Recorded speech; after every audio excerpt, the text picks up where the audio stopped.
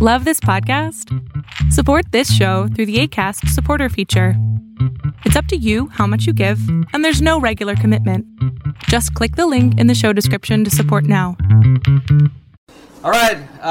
Hello, everyone. Welcome to Samurai Brothers Wrestling, episode 15. And so, Matthew, as you know, we've got the World Team Trials. The finals are going on in two segments. So, the first segment was in Stillwater, Oklahoma. That took place on Friday, June 3rd. And the second half of the World Team Trials finals is going to take place this coming Wednesday in New York. So, Matthew, it looks like, as always with things, when it gets really competitive and when people are trying to get onto the world stage, it can really, people will push themselves to the limits. So, we saw a few things, and there were some people who did pull off some upsets over those who had acquired their Final X spots.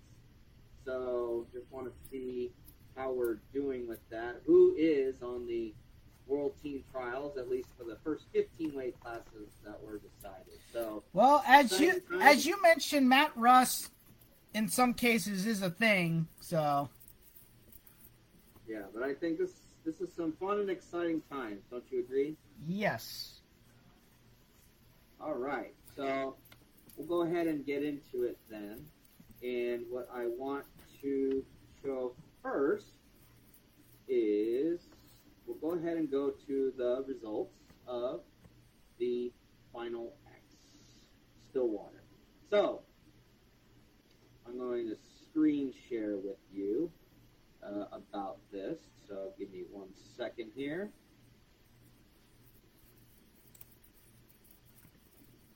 All right. So can you see the screen, Matthew? Yes, I can. All right. So from USA Wrestling, it said that 5 series went to a full 3 matches, and we have our first 15 on the World Team for the USA. So let's go through each of them then. So looking at men's freestyle first, because that's who they have listed. So Matt, as you can see, Thomas Gilman is your 57 men's freestyle representative, and he actually did quite a number on Vitaly Arajau. The first match he won 12-2. And then the second match, he won 14-2. So I know that in the previous, if we go back to the freestyle preview that we had, Gilman he had also won all 3 of their matches, but only one of them was what you would consider to be a dominant match. So I think, was there just something that, was a fire lit up in Gilman that, he really turned up the heat against Arajau? Well, this is one of those situations where the defending guy was just it's possible that the ring rust, in this case, obviously ring rust was not a factor, but then also on top of that, the defending guy, he didn't want to just go out there, he wanted to go out there and dominate, which clearly he did, so... More like making a statement? Yeah, he made a statement. Yeah, 2 techs, that's a statement. The only way in which you could... get more dominant is like 2 pins. Yeah, that would definitely. So, yeah. And he was just like, oh, you're not going to let me pin you? Fine. I'm just going to run right through you. Yeah, so now Gilman leads their series 5-0, and clearly dominant fashion now. So good for him. I mean, Gilman, number 1 ranked in the world as far as the UWW is concerned. So I guess, this shouldn't really be that much of a surprise. I'm just, surprised that considering how their last match was a close one, that then he goes out and he really, again, like mentioned before, he goes out and makes the statement that, hey, he's going to be the one representing the U.S. So Thomas Gilman, 57 kilos men's freestyle. So now we go to the next one, 61 men's freestyle, and Seth Gross pulls off the upset over Dayton Fix. Fix was a world medalist, and so that's how he claimed his final X spot. And Fix did take the first match. He took it 5-5, which means that I have to imagine in this case it was a last score based on it was probably criteria. The criteria was probably tied. I'd have to go back and look at the match results, but here, Fix did take the first match, but then it was Seth Gross who came back to take the last two, and he took it 5-4 in the second match, and then he took it 9-5 in the third match. So Matthew, what do you think of the fact that he pulled off the upset here, so he is going to represent the United States at 61 men's freestyle? And if I go back to the preview here, the fact of the matter is that Fix had teched Seth Gross 11-0 in last year's World Team Trials. But so you think it was a matter of making adjustments that allowed Gross to take this one? Yes, and not just that, but making adjustments at the event. Like, he was just like, okay, this is what went wrong in the first match, so I need to go back and readjust, and probably talk to his coaches and stuff like that. And clearly it worked out, because here he is, and here it was, and he got it. So. Yep. So Seth Gross making the World Team Trials, and I'd have to go back and look at it, because I know that I was seeing some articles writing about how some of the team members are making their first World Team Trials. But again, this should be interesting. And this actually happened again at 70 kilos, because Zane Rutherford, as you know, from the Nittany Lion Wrestling Club. So, you got Penn State versus Jordan Oliver of Oklahoma State fame.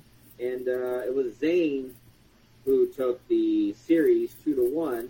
Now, this one went a little different, because Rutherford took the first match. He took it 8-3. And then Jordan Oliver kind of, he had a close one. Excuse me. He had a close one.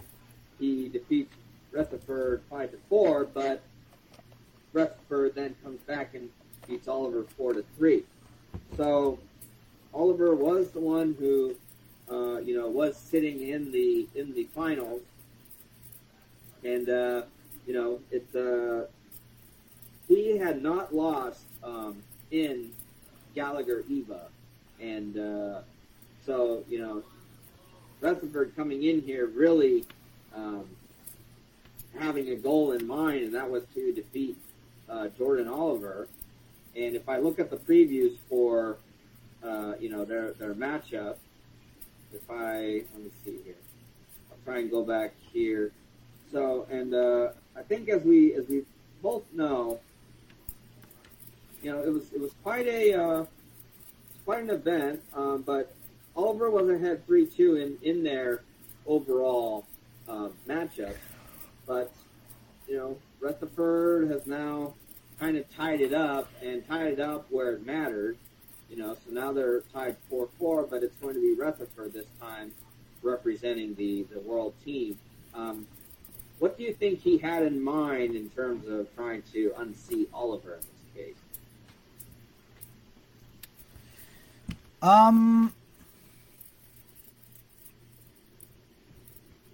Well, he went in there with his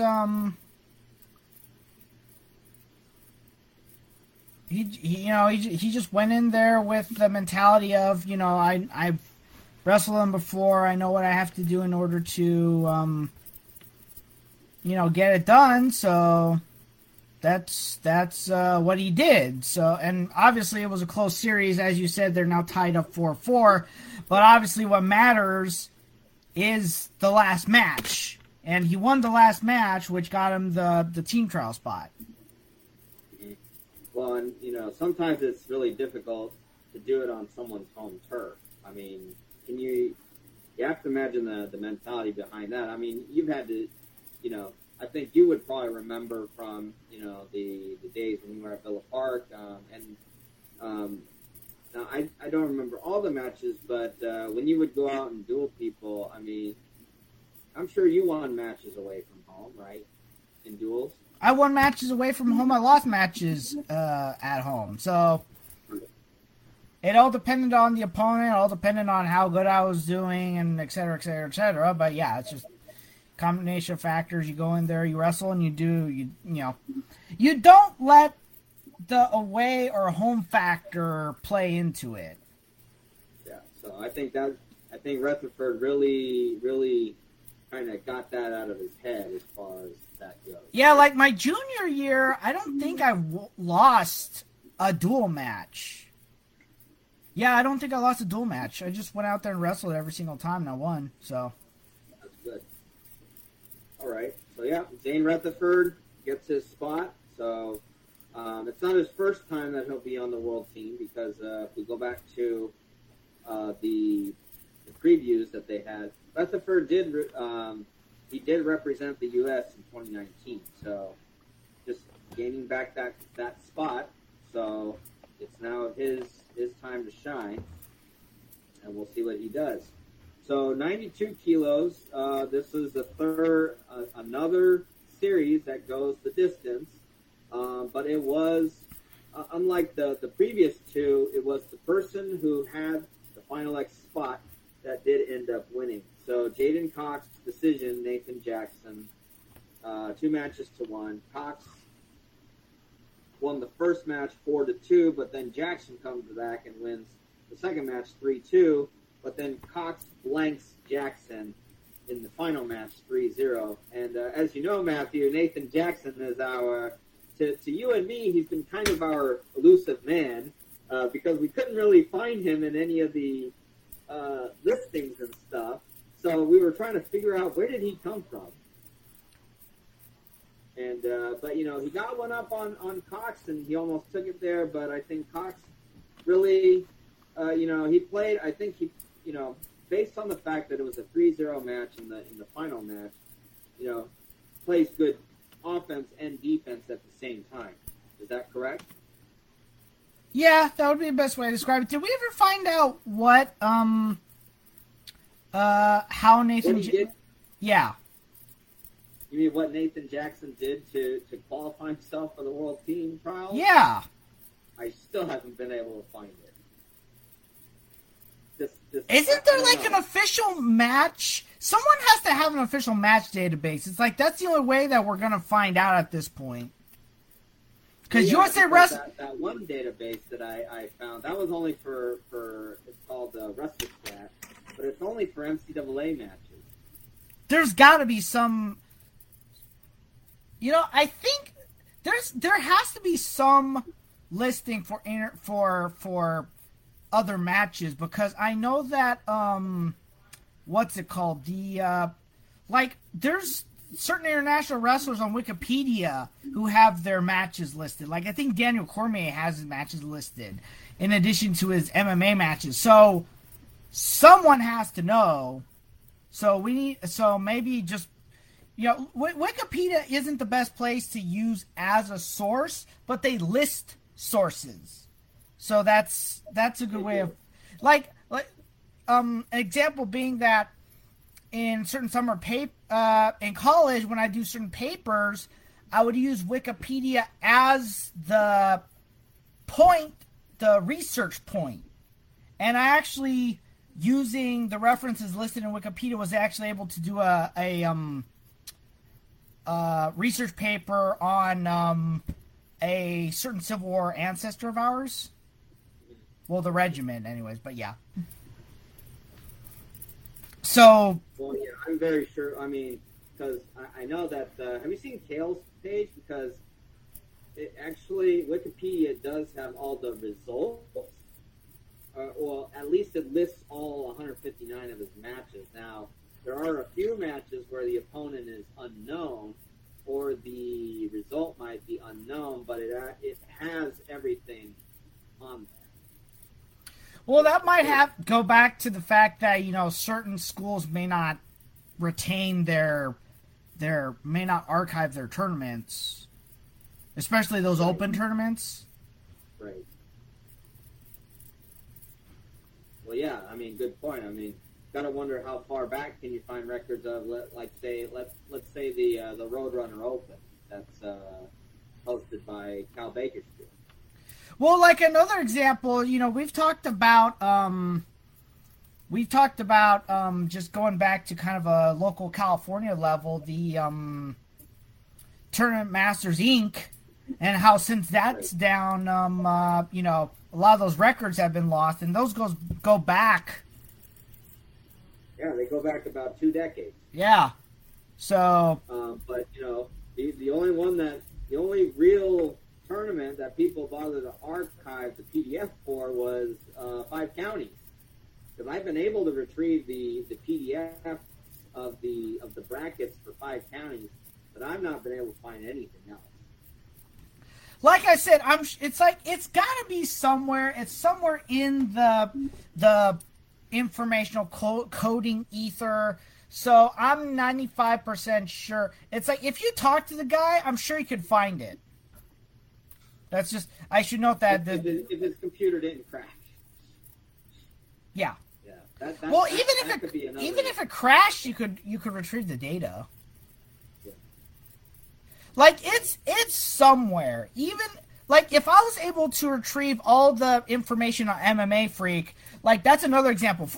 Like, for those of you who don't know, I actually had to do a lot of coding information for MMA Freak, and I'm not a coder. But the tech guy that we had was just so busy on other projects, and I was, you know, he was doing this on a voluntary basis. I was straight up telling him, look, I'll pay you, because at the time I was making enough money to afford to pay him. So I was telling him, look, I will pay you to do this. And he's just like, I'm sorry, I'm too busy with other projects. So I had to actually go in, retrieve the data myself, and then, like with WordPress, they have something that's called, migrating a site. So I had to download the files and then migrate the site myself. And then when I ran into an error, I had to figure out what was wrong with the migration and then make edits to the coding and then go back in and have and finish the migration. That was probably the most challenging thing I've ever had to do with coding.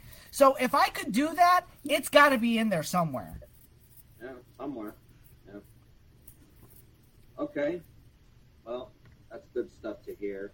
Definitely glad that you were able to get the site up and running again. For sure. I mean, you know, it takes, you know, whenever something gets lost, you know, especially if it's something that, you know, people might not be thinking about it right now, but, you know, maybe they might want to know maybe 20, 30 years down the line, oh, yeah, I did this and stuff. You know, I think it would be good for people to be able to look back on that. Well, and then also, you know, CIF has to have at least the postseason archives somewhere. I'm sure that they do, but in their case, they probably don't bother to. They don't bother to really list them. And like actually, you know, and if you'll notice, you know, you can't really find league results unless someone who is really active is going to post it. Like, I talked to the coach of the at Western. You know, nobody really asks for the results. He says he's got results from past stuff, but nobody asks him for it, so he doesn't post it because nobody asks about it. And I'm almost certain that that's probably the same with a lot of the other leagues. You know, they probably don't post about this stuff. Now, I'm sure it would be pretty cool to see if there's any, like, you know,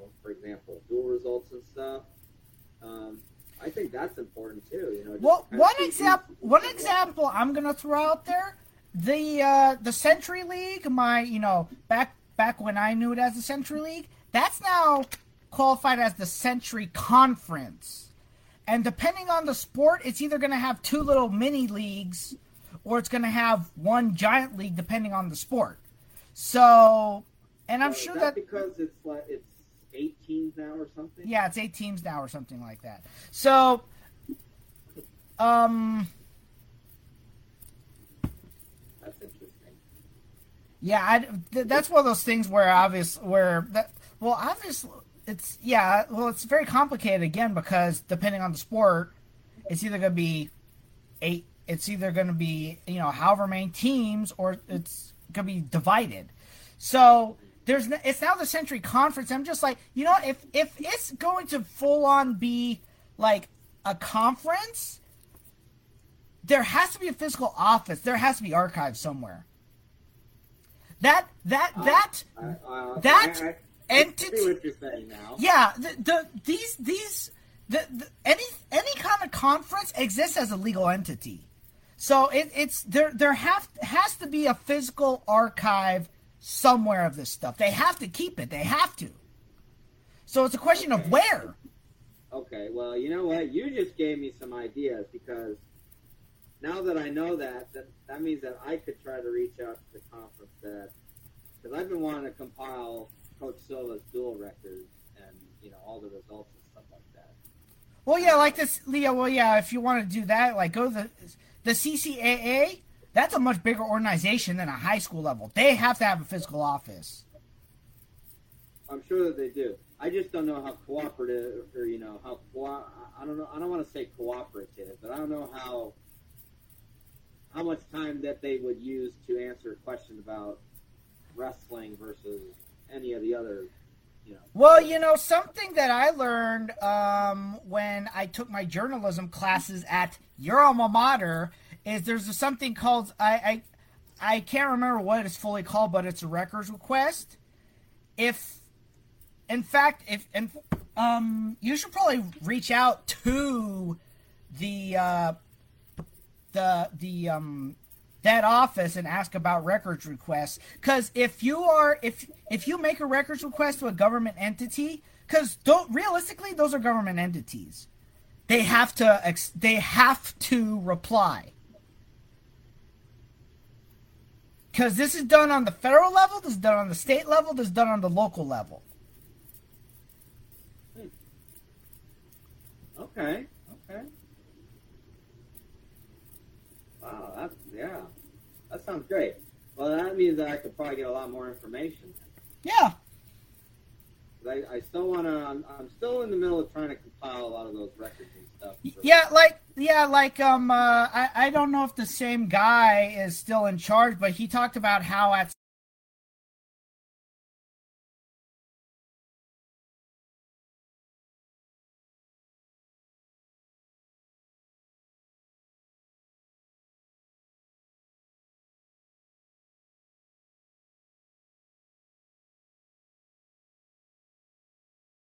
and I saw the awards. He runs the top community college journalism program in the nation, not California, the nation. He competes with journalism programs like NYU. So it's no joke. But SAC doesn't like him teaching his people to do their job, aka poke around in everybody's business. Like there's several of the departments, like I said, maybe this changed when I was there, maybe not. And you know as well as I do, I ran into problems when I was at SAC, or learning and stuff like that. But if they basically have a lot of standing order with a bunch of the departments to basically not answer questions. But if you fill out a records request, they have to fill, again, they don't like that because all of a sudden they're forced to do it. So it's one of those things where it's ironic how, SAC, they don't promote SAC. They don't promote wrestling. They don't promote the journalism program because they actually do their jobs. They're successful, but they don't, answer the bureaucracy. You know Vince Silva. And I know Vince Silva. That's one of the reasons why I have a huge amount of respect for him. And I didn't wrestle under him. Yeah. Very true. Very true. And I'm not afraid to throw the. And like I said, this was a while ago. This was like 7-8 years ago or something like that. But I ain't afraid to throw them under the bus.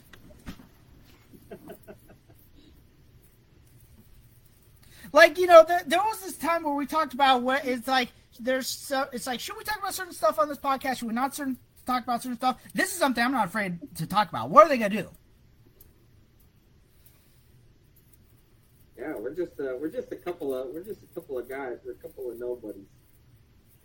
We just like to talk about stuff, and hey, this is how stuff works. Out in the real world. Sometimes people are in a fantasy bubble.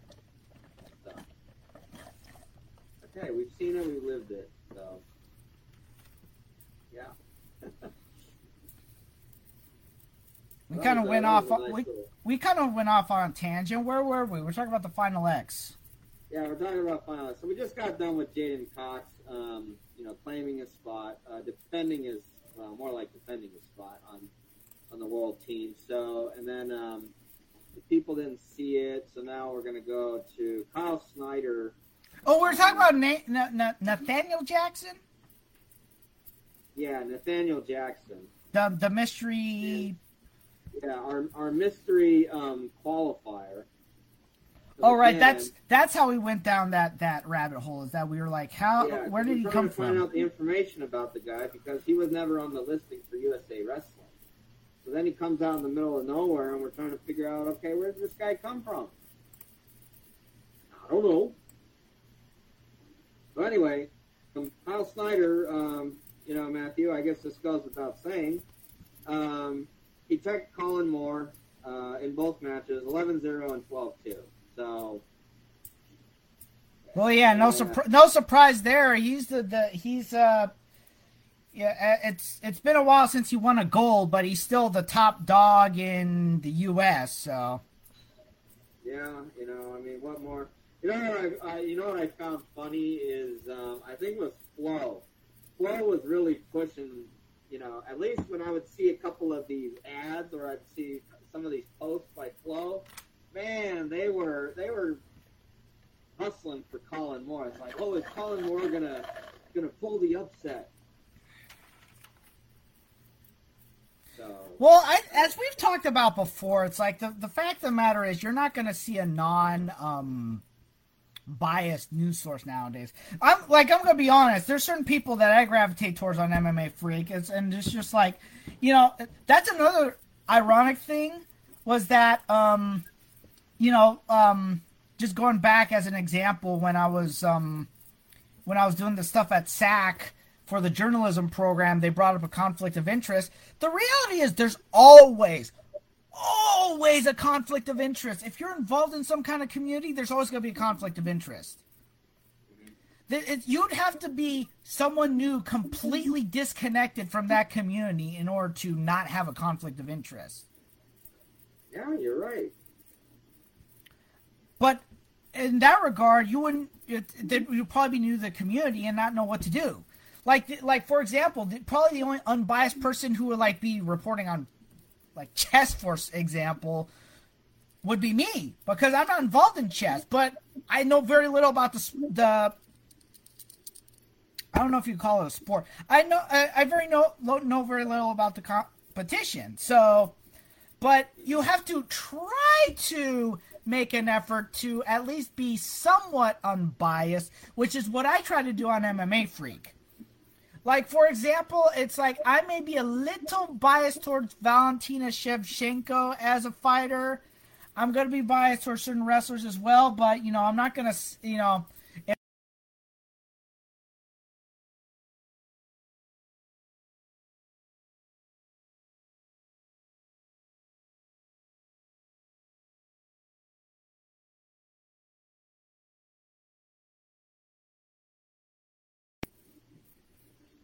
keep going off. We keep squirreling. This is good. This is good that we can talk about this stuff. It's always good. I mean, sometimes people just get so into their bubble that they can't have some decent conversations about stuff. But yeah, Kyle again, he's number one. So I guess it's just a matter now whether he can. I feel like he's going to win a championship again at some point. Well, especially if Russia doesn't send their the World Championship. Well, they can't send their team to the World Championship as long as this war's going on, right? As long as, the UWW has a ban against the Russians. Well, and they're following lockstep with everybody else, so... Mm-hmm. Unless... I don't know, would they go as a non-aligned team or something like that? That would be interesting to see what the UWW would say about that. Because isn't that what happened in the last Olympics? The Russians were allowed to compete, but they had to go under the Olympic flag. Yeah, wasn't there though some allegations? Wasn't it due to corruption or? I thought it was PEDs. Yeah. I think you're right. Yeah, it was PEDs. Well, that happened in they allowed that as well, and then there was another Russian PED scandal at the Winter Olympics earlier this year. Right. Oh gosh, the winter, man! I forgot that the Winter Olympics happened. Something that was really weird. I forgot. Was it the long jump? I think it's the skiing long jump. I think they did it at a certain angle to where you didn't see it, but it looked like if you looked at where it looked like it was in the middle of a post-apocalyptic wasteland. It looked like they did it in the. It looked like they did it in the middle of a junkyard. Oh my gosh! It was not pretty. Yeah, it was not pretty. It's like Beijing. I hope you enjoyed having two major Olympics there. It's like. Yeah. All right. Well, let's get back on track then. Women. Go to the women's. We're just kind of going down the list here now. So I was hearing about this one. So Jakara Winchester ended up winning over Jenna Burkett, who was the final X opponent. And Burkett took the first match 6-4. But apparently what happened was that I have to go back and read about it. And I don't know if Burkett took a shot or if it was a throw or something, because from what it sounded like, Burkett landed on her head. Landed pretty hard, full weight, kind of like a dive, so to speak. So she lost that second match by injury default, and then they actually had to, they did get an ambulance to the arena, and they had to take her off. So because of that, Burkett could not, she had to default the third match too. So this was more like a freak accident than anything else. Yeah, I'd be kind of curious to see what the actual match looked like. Well, we talked about doing highlights at some point on here, so maybe we should see if we can't look at that. We've got a full plan for this week, but maybe next week. Yeah, we're trying to find some matches here and there, but Burkett did. I don't know if she tweeted or put it on Instagram, but she did put out a social media message saying that she was okay, which is, in my mind, that's a good thing. That means that she's, no serious injuries. And, you and I both know it's like, hate to see people hurt. We've both gone through our fair share of, injuries that have sidelined us from, wrestling and stuff. So glad to see that she's okay. But well, yeah, you broke a vertebra, and I fractured. Yeah, you broke, same thing. Yeah. You fractured a vertebra, and then I sprained an ankle twice, and then sprained my back all in one season, and was still able to come back and make it farther than any other teammate of mine, and almost made it to state. Yep. And you were able to come back and wrestle at one of the most prestigious colleges in Japan. No, one of the most prestigious high schools in Japan. Took second in Kanagawa Prefecture too. What year? My last year. If I'd won that match, I would have gone to the Inter High. It's like that's another thing about that. That's another thing about Japanese wrestling. You should have been allowed to go. Like every single level in American high school wrestling, if you place second, you're going. League. Yeah, but see what happens. See, the reason why they only take one is because you have 48 wrestlers per weight going, and you have to do. You also have 8 weight classes, so you have 300 some odd wrestlers competing. So I kind of get what they're coming from. I don't agree with it. They really should do something. Yeah, isn't there one of those tournaments that does a regional format? There's one that, in fact, it just happened. I'd have to go back and see what the results of it was. But yes, the Kanto tournament took place, the Kanto regional tournament. And this particular Kanto tournament has nothing to do with qualifying. It's just 8 prefectures and the schools of those 8 prefectures getting together to do their tournament. Like, if you really think about it, there's enough regions in Japan to justify having, like, a regional tournament and then inter-high. So yes, there's actually 4 national tournaments.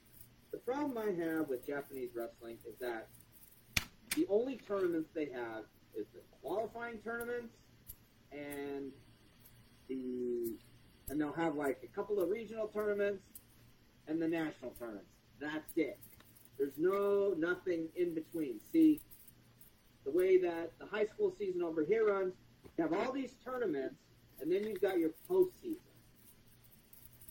So that means all these kids over here have had the chance to do tournaments, tournaments that are being held practically every weekend, aside from a few breaks here and there. Like January, there's a tournament every weekend.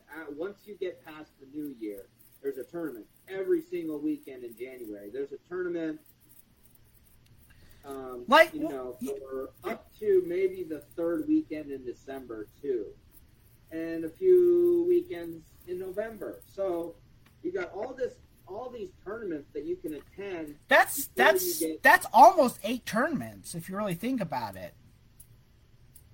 Plus duels. Yeah. They don't it's like they don't do any outside duels. They don't do any outside tournaments. It's just 4 national tournaments. It's 4 national. Yeah, it's basically so you do 4 qualifiers, which obviously in only one instance does the top 2 go, and that's the Greco tournament. But other than that, you have to win your weight class in order to go to the national tournament. In the case of the Kanto tournament, depending on which one it is, the Kanto tournament, you qualify top 4. Unless you're hosting, then you can qualify top 5. And then the Kanto tournament that happens in January, you qualify, I think, the top 3. So, Well, we talked about how Shonan got an advantage because they had multiple duels with. Yeah, they had duel with the base team. Yeah, at the time they had multiple duels with Japan. They went to multiple tournaments. Sometimes other teams would have multiple tournaments. What Mitsu? Which one was Wada coaching at? Mitsukawa. Yeah, Mitsukawa. Mitsukawa even came to tournaments once or twice. So those schools all benefited from coming to those tournaments because we know Shonan was ruling the roost at one point, and it's probably because of the fact that they got to get extra matches in with, the base schools. And if we're gonna go another level, the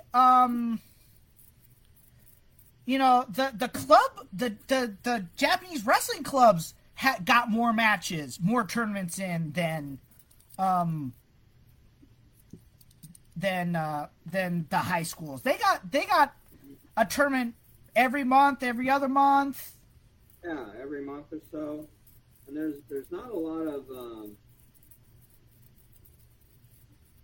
and I'm always baffled by the number of tournaments or lack thereof open tournaments for adults too. Really, the only tournaments you're going to get in Japan for most of the adults are going to be the collegiate tournaments, and even those are kind of far and few between. You've got maybe a tournament or two in April and May. You've got your open nationals.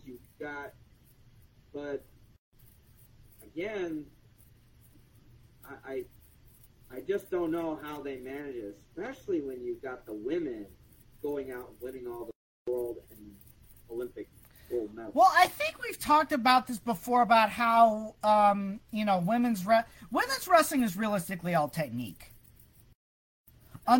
Until you start, unless you can combine strength with technique, which is one of those things that the American women seem to have that combination with. Whereas, the Japanese women, they just go out there. It's technique. It's like they can't compete a whole lot unless they're the number one international person. So what do they do? Drill. They do all technique. And that's probably why they're so much better than everyone else. Whereas, so in the bubble, the only category in which the style of wrestling that they've done works is women's international wrestling. Whereas with men's wrestling, it's like they'll have. I think they used to be a lot better? They used to be quite a bit competitive, as far as I knew. Yeah, they used to be a lot more competitive when it came to freestyle. They're lucky if they can. They're lucky. The Japanese are lucky if they can have one male wrestler win an Olympic gold. Yeah, and so I don't know. It's like I don't know if this was more of a recent starting in your time issue, or if it was just something where the world changed and athletics changed or whatever. And it's another thing where it's like, we are very aware of the fact that Japanese do not adjust well to change. Change takes a long time because of tradition and stuff like that.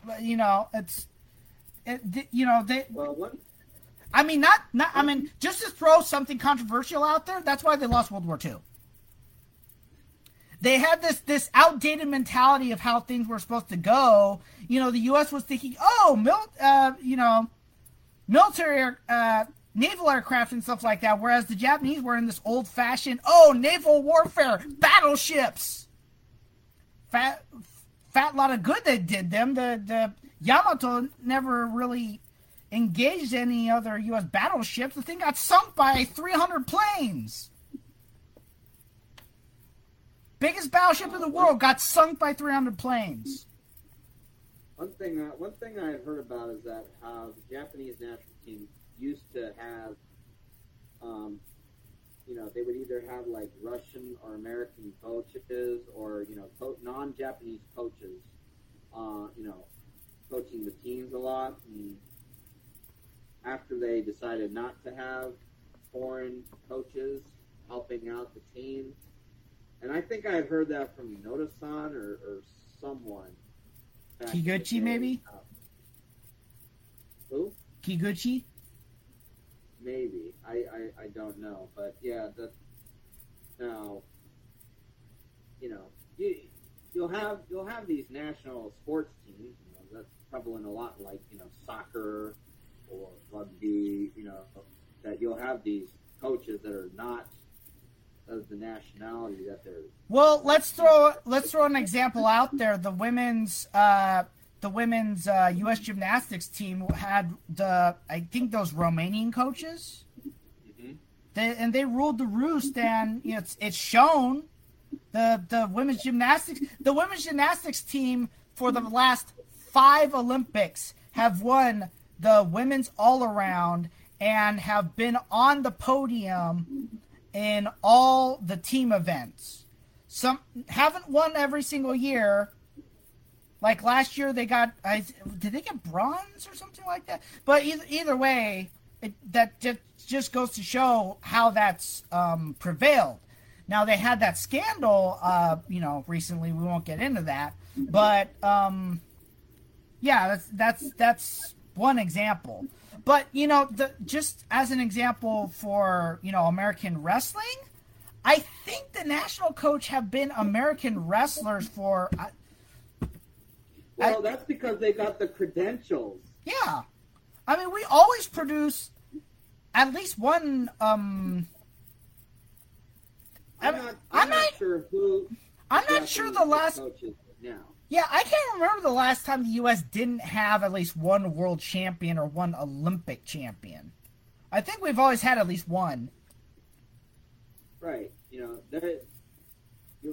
always going to put someone on who's got the credentials. And I'm almost certain that they've been putting Japanese people on the team that have credentials to an extent. But are those credentials going to translate, or are they going to... are they going to transition with the team, trying to, especially if they were learning an older style, because a lot of times I've seen how there's a lot of these old school coaches coaching certain teams, whether it might be their national team, whether it's college teams or club teams or whatever, and they go with a really old style, and you know what? The teams that are not going to adapt are going to get left behind. And that's why when I want to do a segment on this one, the one coach I've mentioned, his name is Osawa, and he used to coach at Kasamigawa High School. Oh, this guy. Dominant force. They were the dominant force in Japan. Yeah, they won inter-high they won inter-high almost every single year. They won inter-high, I think, somewhere around 20 times, and then they won the spring national tournament another 20-some-odd times. So this guy has 40 titles to his name. Then he has to retire from Kasamigawa, and yeah, I don't think they've won a national title since this guy had to retire from their organization. So then Nippon Sports University Kashiwa High School in Chiba picks this guy up, and within 2 to 3 years, guess who's winning all the national titles? Well, that just goes to show how much of a good coach he is. So good. Sorry? That just goes to show how much of a good coach he is. There are just some there because I don't think this guy did anything as an athlete. Not to my knowledge. I'd have to. Japan does have good record keeping. I'll tell you that. They will list a lot of stuff. It's interesting stuff, but I don't think I've seen anything about this guy, this Osawa. But on top of winning team titles, having anywhere from 3 to 4 guys winning individual titles. And a lot of his, during his time at Kasumi-Gawda, he had a lot of his former proteges. They'd go on to be world team members, world medalists, Olympic members, Olympic medalists. So, this guy, has a very good resume when it comes to coaching people as well. Just imagine how good Japan. I almost would think if the Japanese team made him the coach of their world team, they could be a force again with this guy. Well, maybe he just enjoys coaching at the high school level. Probably does. I don't know if they've asked him. I don't know anything about it, but I know that this guy was he was just good at his job. So, anyway. Well, let's try and, going on another scroll again, but let's try and finish up with checking to see who's representing on the women's side. So let me just. So we had the freak accident. Yeah, Jenna Burkett. So unfortunately, she has to bow out this one. So it's Jakara Winchester. Well, she has to bow out this one in terms of obviously she's an alternate, so she'll probably get those international reps in. Yes. So at 59 kilos, this was one that did not. These two women were the finalists of the World Team Trials Challenge Tournament, so that meant that they faced each other this time. And it was Abigail Nettie from Army who defeated Lexi Basham. 12-4 and 8-5. So, as I recall, these two had not faced each other before, right? Yeah, I'd have to go back. Let's look at what happened with that. So if we go back to, yes, these two had not faced each other, but now it's apparent who the dominant wrestler was, and it was Abigail Nettie. And the second match. The second match was a little bit closer, but still she won comfortably. So yeah, it's those Army chicks. Then we have an upset at 65 kilos because Mallory Velty won against Forrest Molinari, and she took the. So it looks like here, Matthew, that Mallory Velty was clearly in control, even though she dropped the second match. I mean, she won the first match 9-1, which that in and of itself is pretty dominant, right? I mean, an eight point advantage match, versus a 2-point advantage match is. She probably just had a bad, second match. Yeah. So Molinari took the second match 3-1, but then Velty just really closed it out in fashion. 10-0 with a minute 33 into the match. So if we go back to how she had done versus Molinari, Molinari was leading the series 2-1. And she had won the last match when they wrestled each other at the Yasar Dogu. And Molinari had won that match 7-4. You think this might have been just a bad outing for Molinari? Well, if you look at Molinari, those matches were all close. Those two matches. So it's possible that Velty just made the adjustments, figured out what she needed to do, and just turned it up. Yep. So that's so for the women. Although Tamira Menza stock at 68 kilos. Not surprising. Yeah, she prevented, and Matt, we talked last week about ring rust was not a factor. She had not competed at all since the World Championships. But she did, she did it in fashion, just like Kyle Snyder did. So Tech fall, not a factor. Tech fall. The Olympic gold medalist is back, so we'll see what she gets to do on the international scene for this year, right? Yep. So congrats to her. And then two other women who I think this was going to, no matter who won, it was going to be their first world team, qualifying for the world team. And it was Diamond Guilford who defeated Yelena Makoyed to claim that spot. This was what's her name's spot, right? Yes, this was Adeline Gray's spot. Yep. Well, enjoy the time off. Yep. Guilford won the first match 10-5, and then the second match by tech fall 12-2. So, and I think when they had wrestled, I don't think there was a.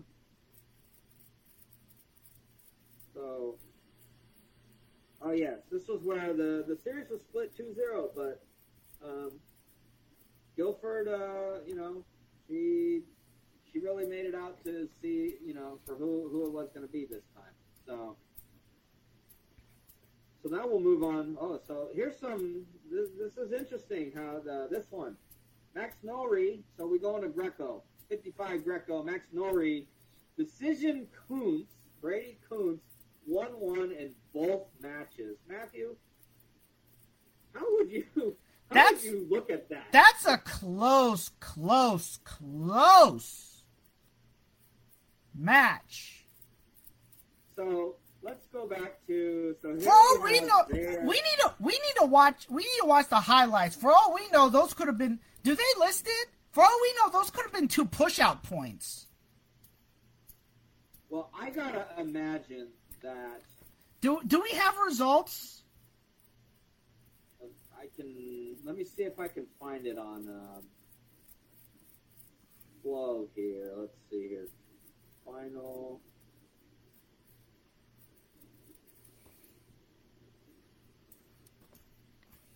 That's upcoming events. That's upcoming events, tournaments. There's Final X New York. Well, my guess, I have to imagine that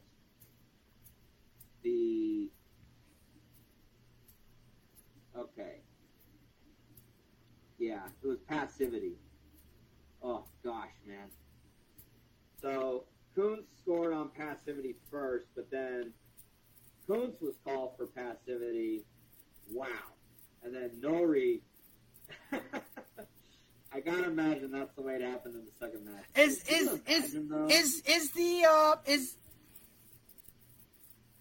Yeah, it happened that way in the second match too. I gotta imagine Kuntz was not happy about that. I can't imagine, losing. Passivity is the way that it was done before the weird era, right? Mm-hmm. Yeah, but if you remember in the old days, if you were called for passivity, you were put in parterre, and that meant that your opponent had the chance to try and score on you. So now, if you're called for passivity, you're put on the shot clock, and then you have 30 seconds to score. So I'm very sure Kuntz is not happy with that. The fact that he gets put on passivity, although again, we'd have to watch these matches.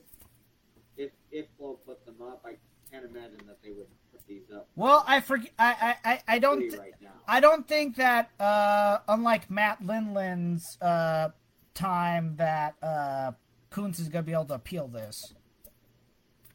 Yeah. You know what happened with Matt Lindland, right? So, yeah, you'll have to re-educate me. Okay, so Matt Lindland made it to... I can't remember if it was Sydney or Atlanta, but he went to the World Team Trials, and there was a call that was questionable, and it went against him. He appealed it till he exhausted his appeals, and then he took it to court. And the court found it in his favor. So he went to the Olympics and won the silver medal by going to court. And it earned him the nickname The Law. And he carried that into his MMA career as Matt The Law Lindland. He was part of that original generation of wrestlers who were mainly out of Team Quest, who were just like, oh, I can do MMA on the side and make money while I'm wrestling. Yeah. Dan Henderson, Randy Couture, Pat Miletich, those he was part of that generation. Back when you could get away with that. Nowadays, it's like, no, it's full time. You're doing one or the other. It was a different era back then. But yeah, that's we'll see how that goes. So at 63 kilos, Jesse Fielk won by decision over Sammy Jones in both matches. Again, close, but not. Close, but yeah, just nothing that goes the distance. So then you have Benjamin Peake decisioning Patrick Smith 2-1. Smith won the first match, but then Peake would come back to win the next 2 matches. I wonder how this Patrick Smith feels with coincidentally having a name similar to the first 4-time NCAA champion. I don't know. That's a good question. He probably has to go by Patrick so people don't confuse him too. Oh yeah, John Smith's brother goes by Pat Smith, right? Yes, he does. Yeah. So then you got Ben Provisor decisioning Spencer Woods, and this 2 matches to none, 8-0 in the first match, 5-3 in the second match. And then probably our favorite heavyweight, right now? Yeah. Colton Schultz decisions Tanner Farmer, 5-1 and 5-2. So Schultz is the obvious representative of Greco. So I would be interested to see how he does on the world stage. Because he makes the NCAA finals as a freshman. So he's kind of young. He wants to see what he can do. Yeah. And I was reading about something else. So at the same time, apparently they were having the U20 World Team Trials, which kind of works the same way as this, where you have a best 2 out of 3. I don't think there's a final export, though. But then there's also U23 World Team Trials. And apparently... And here's Colton Schultz, who could do either of those, and he's qualifying for the senior national team. Right. Colton Schultz, he can exercise... depending on how you do it, the senior World Team Trials, you can exercise your right to accept the spot on the U23 if you desire, which means that... So, if you were not competing at U23... you could opt to compete for U23. So it works a little bit differently. So he could co-opt whoever won U23. Right. So the person would automatically be bumped. Yeah. Oh, that would suck. Yeah, that would. But I doubt he's going to. I mean, he's gonna. He's here. He is. Representing Greco. He's gonna go. All right, so let's do then a quick preview, Matthew. Final X, New York. So I'll start with Greco. We'll just kind of go through really quick. I wonder if, I'm going to be honest, I wonder if they picked that name because it just sounded cool, and they're trying to, appeal to a wider audience. If, Final X. When I put in Final X on here on Flo's site, they had it up back to 2018. Yeah, I saw that. So, that'll be interesting. Anyway, Final X, New York. will take place on June 8th.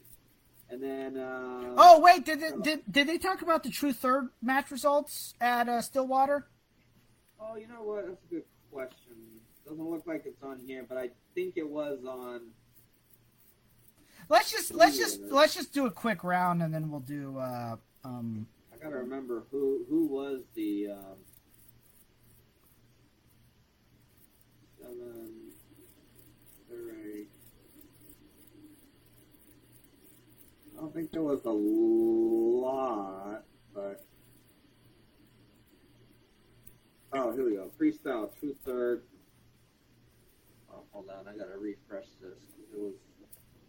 So, Zane Richards. So, yeah, they only did one match. So Zane Richards,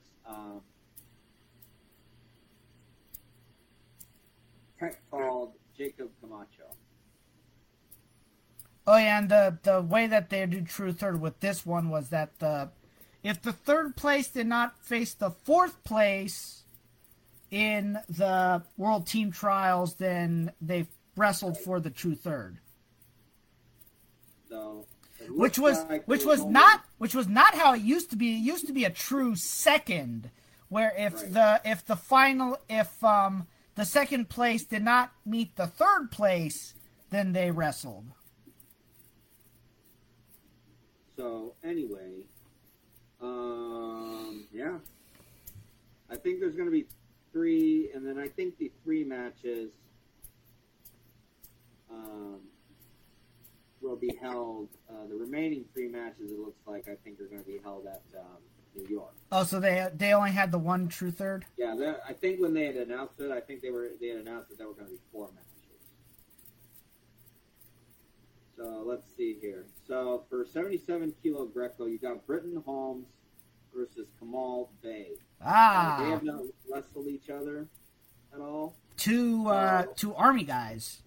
Yep, 2 Army guys. So kind of hard to say.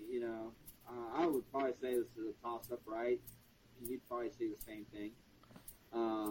This can go either way. No match results, yeah. I'm sure they have the credentials, and looks like Perkins though was a. Oh, I'm sorry. So Holmes, 2021 U23 World Team member. Here's what Holmes did. He upset Ravon Perkins, who was the number 1 seed, and Perkins was on the Olympics team for 2016 and a Pan American gold medalist. So Holmes might have something, but let's see. Bay is a 2017 junior world champion, and looks like he had to pull an upset too, because he did defeat 2021 senior world team member and the 2020 Olympic team trials champion Jesse Porter. So both of these guys pulled some upsets to get to this stage, as it looks like. But I think, so in this case, Matthew, I think for both you and me, it's kind of hard to predict who's going to take this. So 2 matches or 3 matches? Let's go there. I'll say 3. I'd say 3 too. I think, this can go either way. So something I'd like to know more is whether Bay is of Moroccan descent, because Bay is used as a honorific in Moroccan, like ethnic Moroccan, or Moroccan Science Temple. So he might, yeah. I'm thinking out loud. So then our second Greco match, Alan Vera versus Timothy Young. This is only going to be their second match, and they met the first time at the U.S. Open a couple months ago now, and Alan Vera pinned Timothy Young 6-0. So hard to say. Vera he was the U.S. Open. I don't think it says he's the winner. Score at the time of the pin was 4-0. But Young, he wrestled at Old Dominion before it dropped. unfortunately. Former U20 World Team member, the third at the U.S. Open. That's another one of those situations where it's like, oh, you had a successful program and you dropped it. No. And the guy that you dropped is competing for the world team. Now, don't you look foolish? So I don't know. Kind of hard to say how this will go because obviously they've only met once, but Alan Vera did it in dominating fashion. What do you think we have as far as this is concerned, Vera or Young?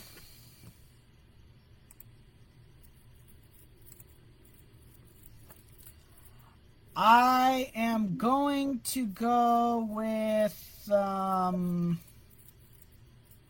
I'm gonna go with Vera, but Young could make adjustments and make it a more competitive match. So I'm not gonna be surprised if the next one's more competitive. But I'm going to go with the slight edge for Vera. I'm gonna say three matches.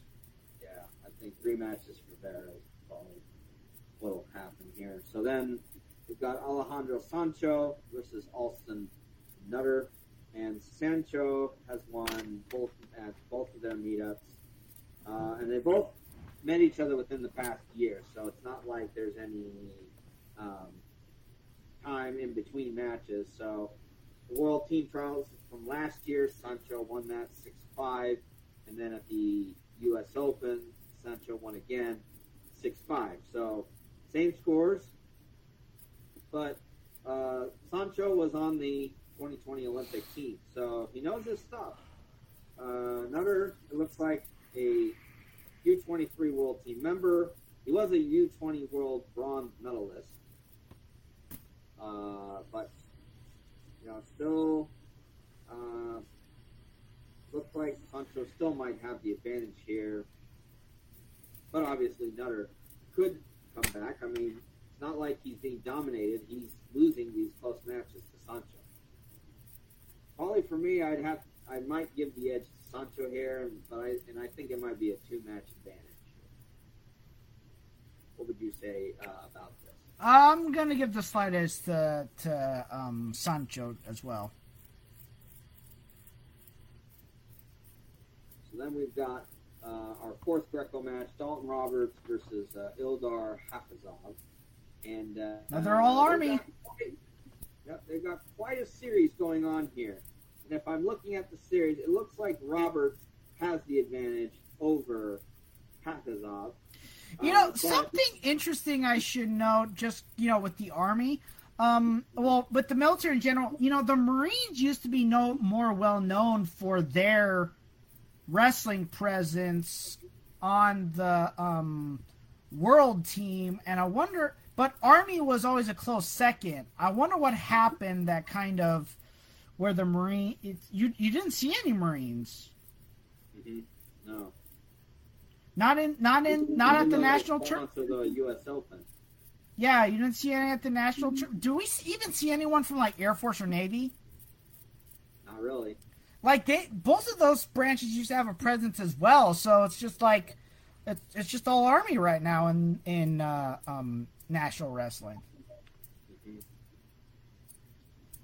So Roberts has the advantage, but I should note that even though they've wrestled 7 matches, 6 of those matches happened to be at the World Team Trials. And in both of these cases, both series ended up 2-1, which means that Hafizov would take a match. But remind me, these are U.S. Army guys, right? Both of them? Yes, they're both. I wonder if the two world team 2-1s was because of the fact that they're probably training partners. If they're on the Army team, they train together. It just seems that Roberts does slightly better. I'm going to give this one to Roberts, and just as it's been going, I'm going to say it's going to go 3 matches. Yeah. I mean, Hafizov seems to somehow score a win, but it's just not enough when it counts. He just cannot score that second match to put things away. So, we'll see. 97, this is the only Greco weight class with a Final X opponent. So, and that's D'Angelo Hancock, and he's facing off against Braxton Amos. Looking at how things went, Hancock tech-falled Amos 8-0 both times, which means he probably got I would probably say it was four 4-point throws. Amos hasn't seemed to have a chance here. I don't know. What do you think, Matthew? I'm going to give it to Hancock. He's a world medalist. He's the Final X opponent, and he's just seems to have more experience. So I'm going to say that it's Hancock. All right. Let's move on to the women really quick, just see how they're doing. And this is the men's preview. Oh, sorry. To the women first. So we've got at 72 kilos, Skylar Grote versus Amit Eller, and they have not wrestled each other at all. So, what do we have? Amit Eller is a U17 and U20 world champion, so she does have U.S. team member experience, plus, she's won on the world stage. So, how about Grote? So, she competed at Brock University in Canada. Okay, so there's our second Canadian school as far as wrestling is concerned, and she won college national titles, and she was the U.S. Open runner-up in 2020, but it looks like she's never been on the world stage. So, with that being said, Matthew, do you think that Amit Eller might have the advantage in terms of her experience, having been on the world stage with U17, U20, and even being a world champion? Yeah, just because of the fact that she has that experience, I'm gonna give her the slight advantage, because we don't necessarily know, because you could have all that experience and then just wrestle someone that's just a bad matchup for you. It's like you and I have both been in those situations before. So I'm gonna say, I'm gonna say Eller by slight advantage. I'm expecting this to go 3 matches. Yeah, I would have to say the same thing. 3 matches. No matter what happens, either woman winning, this is going to be their first senior U.S. team representation. So then we'll go down to Felicity Taylor versus Dominique Parrish, and again, another weight class with no history between them. So, we could, and I think if we were to determine, if we were to have to guess to see who's going to win between the two. So, Parrish has a U.S. Open title. She won it in 2019, and she placed 3rd at the Olympic team trials. She's made 3 U.S. world teams. Doesn't look like she has any medals to put herself in a reasonably better position than Taylor. She did wrestle at Simon Fraser University, and she did win the WCWA national title twice. And she also won the 2022 Pan American title. So she did try to wrestle in Final X a few years back. She placed 2nd for the national team. So Felicity Taylor, she has made the finals for NCWWC College Nationals 3 times. She won the title in 2021, placed 2nd in 2020 and 2022. So she placed at the U.S. Open in 2019, and she did win the U.S. Open Seniors and the U23 Nationals title. So, a little bit on the younger side. And so, I don't know, Matthew. This could be a toss-up. This really could be a toss-up, I think. Kind of hard to predict this one, especially when there's no history between the two. I'd say so. I'd say this is pretty close. They have similar experience on all the major levels. They haven't faced each other, so I'd be willing to say that it's probably going to go. It's very close. So I'd say that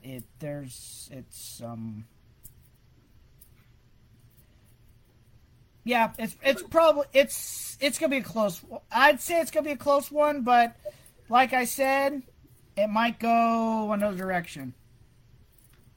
So I'll go out and be kind of bold. I'm gonna say, and I'm not gonna predict who's gonna win, but I'm gonna say that this will probably go 2 matches. I think someone is gonna be really strong-minded in this case. So I think whichever girl wins this one, I think she's going to do it too. You sounded like someone in playing Clue. I suspect it's going to be Felicity Taylor with the rope in the dining room. So we have our third final X. Kayla Miracle versus Jennifer Rogers. And Kayla Miracle is the one who accepted her final X spot. She won the silver medal at the World Championships last year. She did appear at the Tokyo Olympics, so she's got that. Jennifer Rogers, what does she have?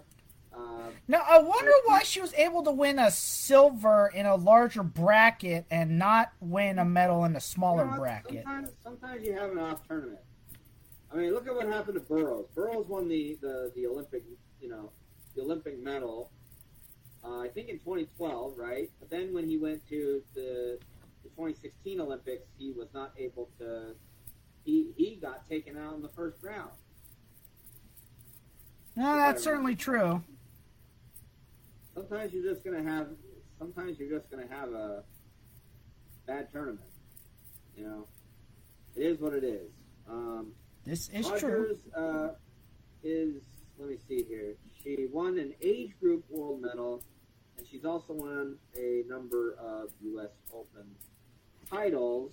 And it says here she has been kind of running into injuries recently. So they did actually compete at the U.S. Open against each other in the finals.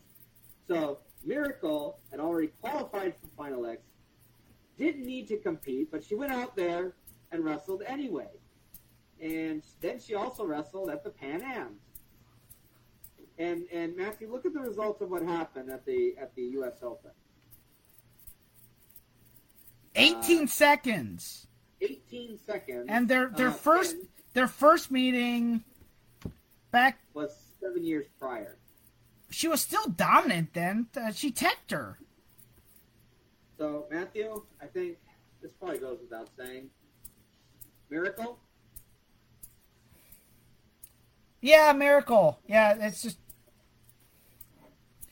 I think this. It's like we can. It's like at any point we could say that a pin is a fluke. This ain't a fluke. No, We're talking about a silver gold medalist. She beat her once before, and then she beat her again. This ain't no fluke. I'm gonna say Kayla Miracle in 2 matches. Yep, 2 matches. I agree with you there. Okay, so Sarah Hildebrandt, she accepted the Final X spot. There's only 1 match between them, and it happened in November of 2020. Hildebrandt teched Alyssa Lamp 12-1. So Hildebrandt, she's a world and Olympic medalist.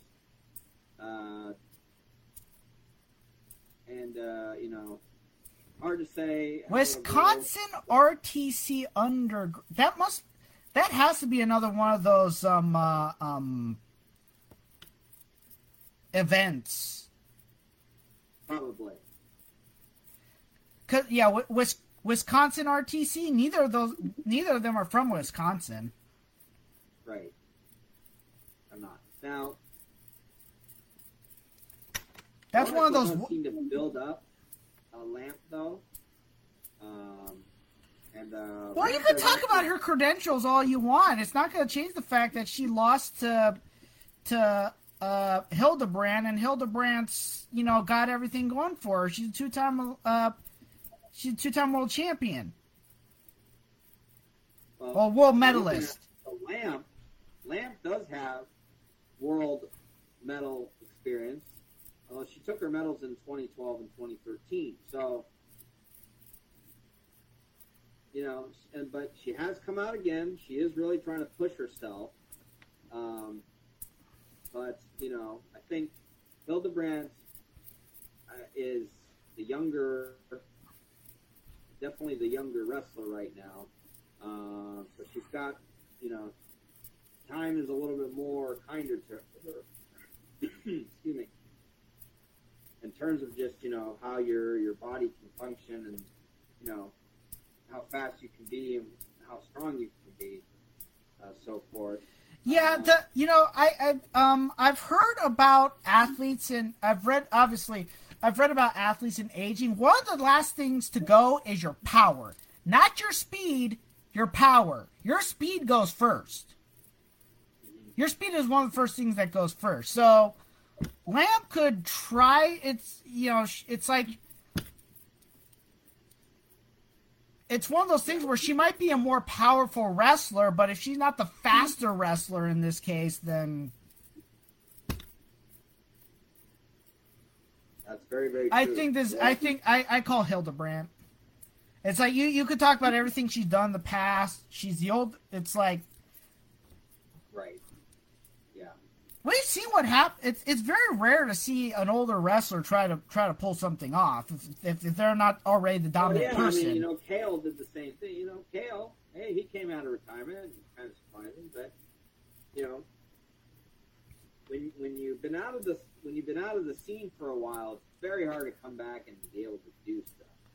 Yeah, especially when you've got newer people on the Right, you got younger, more powerful people than you. So, no disrespect to Lamb, but yeah, I think Hildebrand has more going for her right now. So, we'll see. And I almost have, and I don't know how big Alyssa Lamp is, but when you're a lot older, it's harder to get the weight down too. Yeah, that's another thing. So I'm very sure she is really putting in a lot because 50 kilos, that's nothing to laugh at in terms of, weight class. I mean, she's made it this far. She did qualify. She won the so hopefully the weight cutting is not getting to her also. If she's made it this far, that's probably not the problem. Yeah. She's made it to the final X. I don't think weight cutting is the problem. Yeah. Well, all right. And I think this is going to be the last women's match. Marulis. Hedrick. So,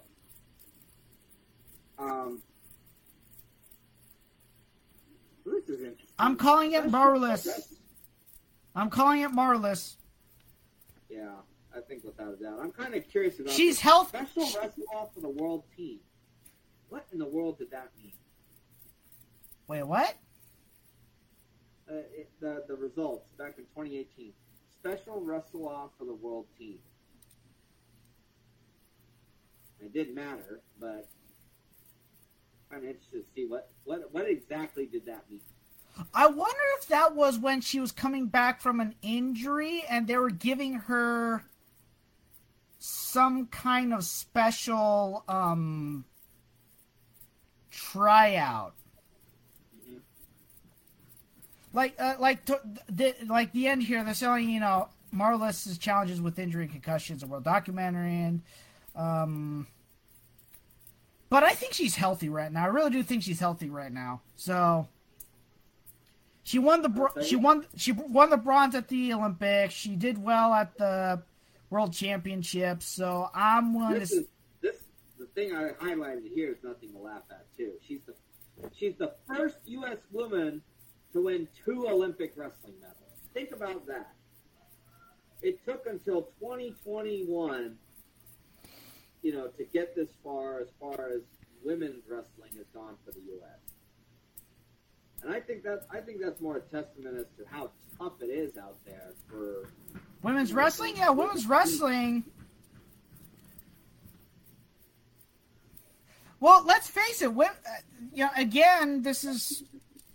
I mean, I don't know. Some people might think it's sensitive. Some may not.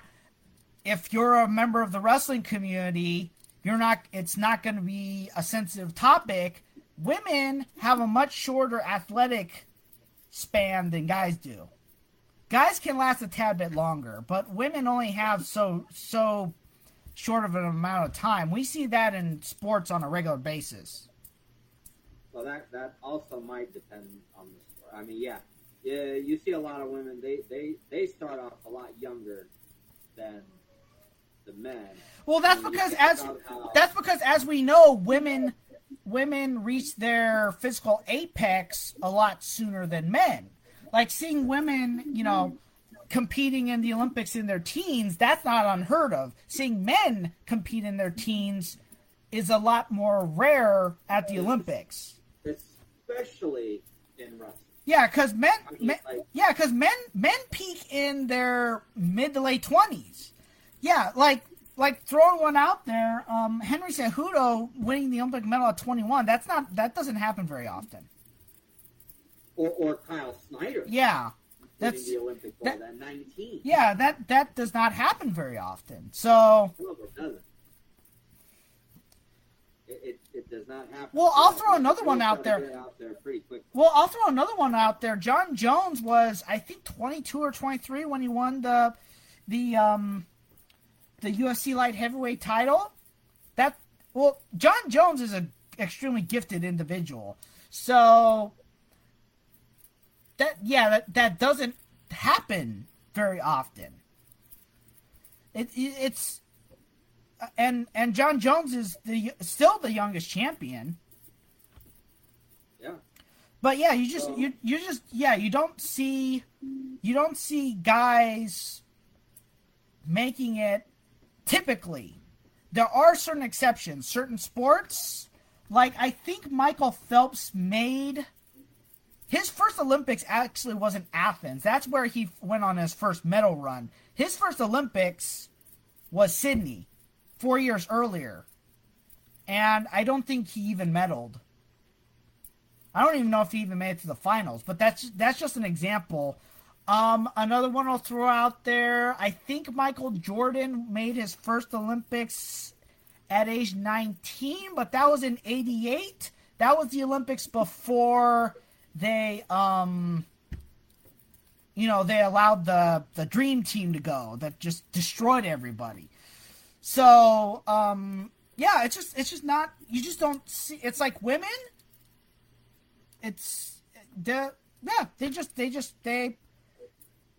they typically peak earlier. We do see exceptions. Like, I think there might be a woman in her 30s on the track team. And then there's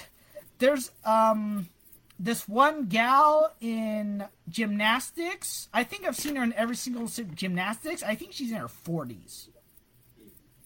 So that's not very common. So, yeah, you just don't see this normally. All right, well, Maroulis, Matthew? Maroulis, 2 matches. 2 matches. All right, so let's finish with Final X Men's freestyle. Evan Henderson versus Yanni Diakomalis. Now, I'll be a little bit biased towards Yanni. You really like this kid, don't you? I like this kid. I think he's got one more chance to be a 4-time. He's got a chance to be another 4-time NCAA champion, and that would really put Cornell on the map because then they'd be the only school with multiple 4-time champions. So, Henderson could pull something off. He was at the World Team Trials in 2017, placed fourth. So, this is his first Final X. But I just think, Yanni's got stuff going for him. He was on the U.S. team last year. So he was at the World Championships last year. So he's got that experience. Hard to say. I'd have to, and again, it's a little bit of admitted bias. I'd probably have to give it to Yanni here. Wondering what you think, though. I'm giving the slight edge to the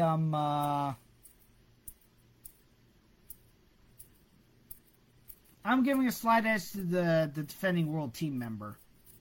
Yeah.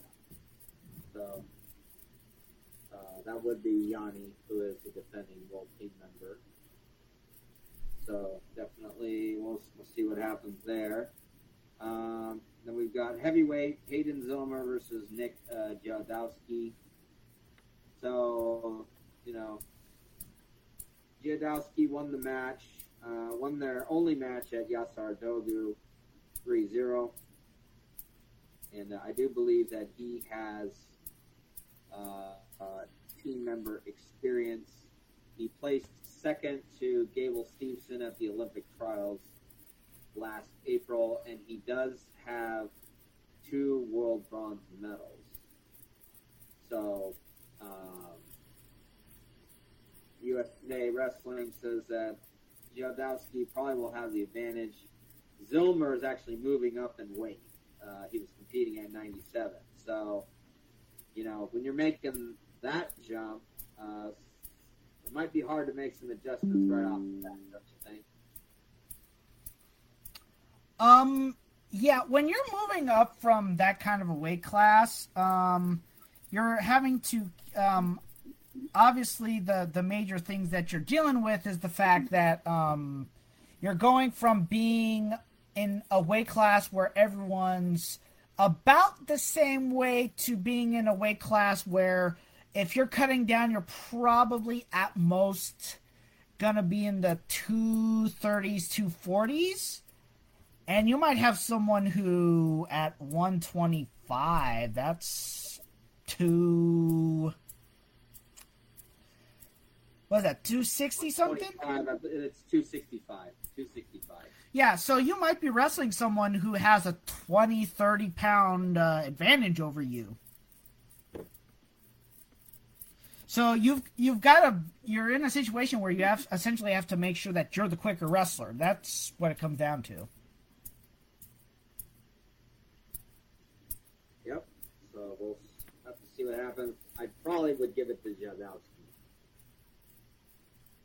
And based on the fact that they've only wrestled one match, though, hard to say. But I think this could go 3 matches. Slight edge to Giadowski. I agree. It could go 3 matches.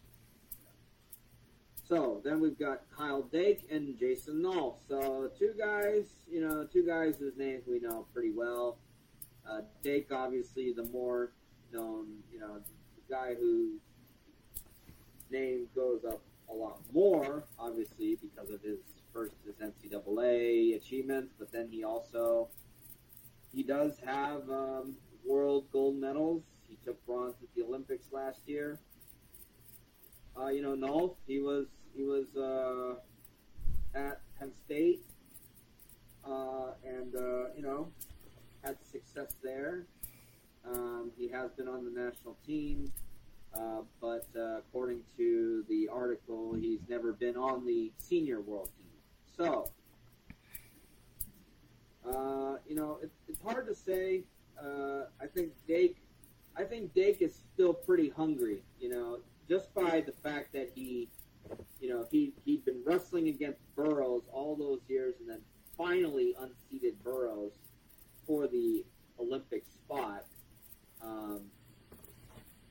I think Dake still, uses that as motivation, I think, to just keep going. Even though he took bronze, he did after that, qualifying himself based on, having these world gold medals to get into the spot for trying to be on the world team this year. So let's see all that's happened between the two. And it's been Dake all the way, although they wrestled each other last year. So they haven't wrestled each other since then. The Olympic team trials, Dake techs Nolf 11-0, and even before that, he's won 5-0. So, I think probably no disrespect to Nolf, but I would have to give the edge to Dake here, unless Nolf has really been putting something up that he could try to upset Dake with. I'm gonna go with I'm gonna go with Dake. And I would probably say Dake takes this one too. Yeah. He's just a dominant wrestler right now, and he's just winning. So I think, he's going to do it. All right. Burroughs versus Chance Marsteller. So, Marsteller, he defeated Vincenzo Joseph in a best 2 out of 3 at the World Team Trials Challenge Tournament. And so what does Marsteller have going for him? Well, he won the Bill Farrell Memorial Tournament, and that qualified him for the World Team Trials. And then he placed 5th at the U.S. Open, and then won the Challenge Tournament. So how does that translate to him wrestling Burroughs? So they did wrestle each other at the Yasar Dogu, but Burroughs defeated Marsteller 8-0. Before that, they had wrestled at the World Team Trials last year. Burroughs defeated Marsteller 4-1, and apparently, if I'm looking at this article correctly, Marsteller only scored on Burroughs because he got him on the shot clock for passivity. So that means that aside from that, Marsteller really hasn't been able to get anything offensively against Burroughs. It is his first Final X appearance, but, Burroughs, reigning world champion, Olympic champion, and, and it says here, trying to make his 9th senior world team. He's also never lost at the Pan Ams. What do you think, Matthew? Well, something I think is interesting, that little comment, currently tied with John Smith and Adeline Gray with 6 world or Olympic titles. Burroughs is the reigning world champion in the weight class.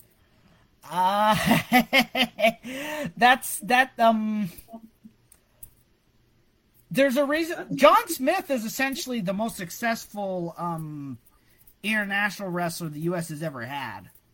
Yeah.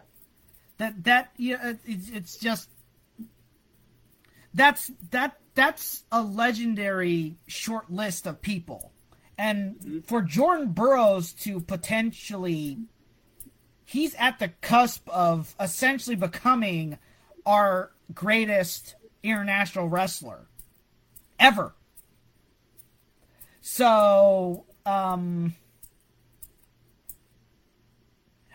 can I say? It's just, he's the best. Yeah. At this weight class. He lost to Dake, but at this weight class, he's the best. So, it's Burroughs too. No, there's just. I think Burroughs still has things to prove. Yes. And that's why he's doing this. That's why he keeps doing it. So, we'll see. Like hypothetically speaking, if he were to win this, he wins this, and then he goes to World Championships, wins this medal. He is without a doubt. It's like statistically, no doubt. He's regardless of whether he beats Dake for the next Olympics, he is the best if he wins this next medal. Well, and he's got something that Dake doesn't have. He's got that Olympic gold medal. Yeah. He's got, it's like, yeah, he wins this medal, he has nothing left to prove. Well, I think, he Well, does have something to prove, because he does plan on challenging Dake in 2020. Well, yeah. Well, he wants that last outing with Dake. Yeah. So, we'll see. Last match before we close up for the day. David Taylor versus Zahid Valencia. Zahid! It says David Taylor is the only 2020 Olympic champion at this event. He has world gold at 2018, world silver in 2021. He lost to Iran's Hassan Yazani. He had beaten Yazani previously at the Olympics. So here's a very interesting thing. So, there's two nations that have this history of traditional folk wrestling that's unique to their nations. Aside from the U.S., we have American folk style, but Iran has their own. I can't remember what specifically the name of it is, but Iran has its own. Mongolia has their own, and you know the results of it. They have the greatest professional sumo rikishi of all time is a Mongolian. So that just goes to show that potential. But I think the reason why Iran is so good at wrestling is because they, like Americans, they grow up in their own style of wrestling, and that carries over into freestyle and Greco. But I just went off on a tangent, but I just felt like mentioning that with you had an Iranian. That's interesting. I did not know that. Maybe that might be some. Maybe if I'm able to find results, maybe that might be something to add to the new stat site that I'm hoping to build. Both wrestlers have 2 NCAA titles to their name, but again, Valencia won the Pan Am Championships. Taylor is a Kale pupil. That's right. Taylor is a Kale protege. Oh, but Zahid, coming from Arizona State, is a pupil of another coach who learned under Bobby Douglas. Mm-hmm. It's very interesting, the coaching tree we have here. We have Kale and we have Zeke Jones, both of whom wrestled under Bobby Douglas. And we have 2 guys who wrestled under 2 proteges. It's very interesting when you see these learning trees. Yeah, definitely. So, and of course, we're biased. I'd say that I don't have any bias in this one, to be honest. Yeah. I have no dog in this fight. Yeah, it's like we like Zahid because he's from California. We like Taylor because he's from Penn State.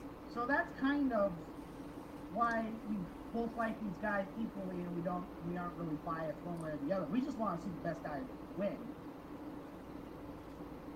I think it'll be interesting. I think this will be a 3-match event. Yeah, no results. Taylor is the returning. Yeah, no, there's no meetings between them. I would probably, though, I would give this to Taylor. Yeah, based on what's happening. I'm very sure Zahid will probably make some noise. I would still probably give it to Taylor, but I do think this will be a full 3-match series. Zahid. So that's my thoughts on it. There's always a name behind. There's always a meaning behind the name. I wonder what the meaning behind Zahid is. That's a good question. Because that's not even a common Spanish name. How many Zahids have you heard of? I haven't heard of too many Zahids. And his brother is Anthony. So, I forgot whose little brother? I don't remember what the little brother is called. It's more of a common name. You know, there's a very, very simple way of doing this. Yeah, that's true. So, with that being said, Matthew, I think before we close it out... Here's... Zahid is a male given name particularly popular in several... Asia? Arabic. Okay, yeah. Do we know if...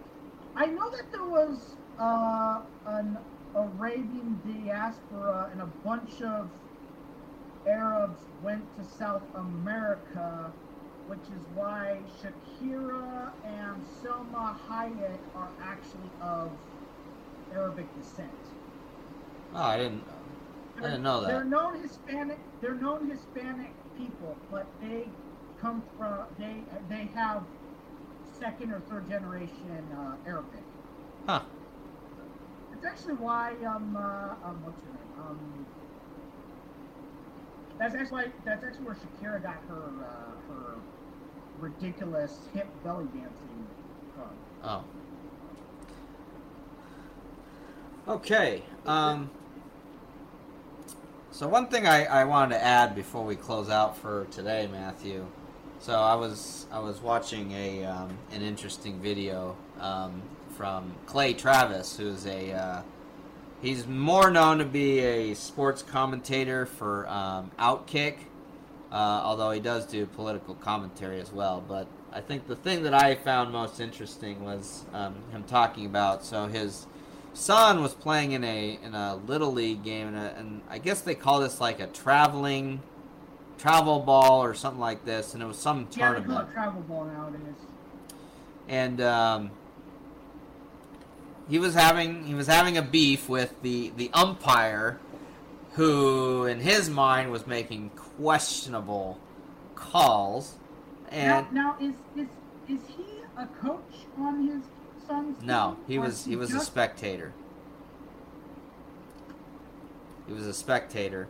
And he's saying stuff like, the kids were getting called out for interference, or the kids, they were throwing their bats in an unprofessional manner, so the umpire was calling them out, and just kind of things like that, and kind of made me question. It's like, well, okay, how well does he know the rules versus the umpire knowing the rules? And obviously, there's going to be good and bad sports officials, sports referees, umpires, you name it. Even I will admit to having made some bad calls in the past. There was one time I even walked up to a coach after the match, because I was going over it in my head and like, you know what, I made the wrong call on that. I should not have called it a certain way. I mean, this kid was losing anyway, but, he had a beef with how I made a certain call, and so I go up to him, I say, you know what, I made the wrong call. I'm sorry. And,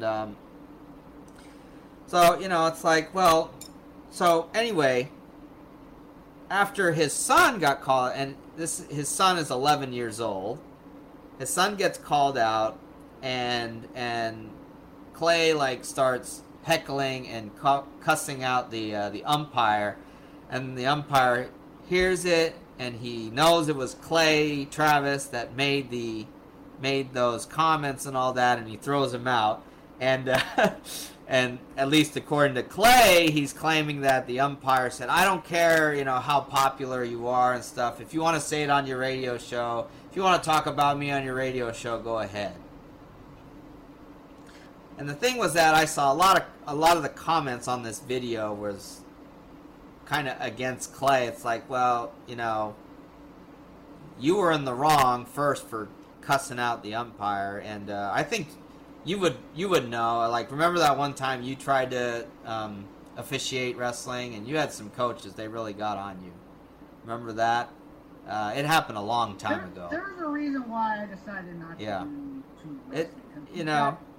I was thinking, well, if you don't like it, why don't you have your guys officiating? I'm officiating because you guys your guys are not willing to officiate. Yeah. You know, Do you remember when we were? Do you remember how we were doing that? It's like you and I were just going around from tournament to tournament, and we're officiating, and well. I don't know if you were you wrestling. I was wrestling. I think we both would go out there, wrestle, and officiate. Yeah, that's Although what we would do. Yeah. Yeah. I don't know how they. So I don't know if I don't know how they did it back in what's it called? I don't know how they did it in I don't know if they still do this at the USA Wrestling tournaments, but way back in the day it was, you know, they would, if they could get guys if they couldn't get their own guys to officiate, they would accept other guys to go out there and officiate. I remember 1 or 2 times seeing kids that were like in middle school who were like officiating. Just thinking, this kid barely knows the rules. How are you making him officiate? And so, but yeah, they would just accept guys, and of course we stepped up when we were just like, oh, we know enough about the rules. We'll go out there and officiate. Yeah. So yeah, we'd go out there and they I forget how much they pay us. I think wasn't there a time that someone like slipped us $50 or something like that? Yeah, Lawson used to pay the best. He would give us like $80 for. Oh yeah, he was very nice. Cross only gave us 20. We stayed like that whole day, and he only gave us $20. I remember that.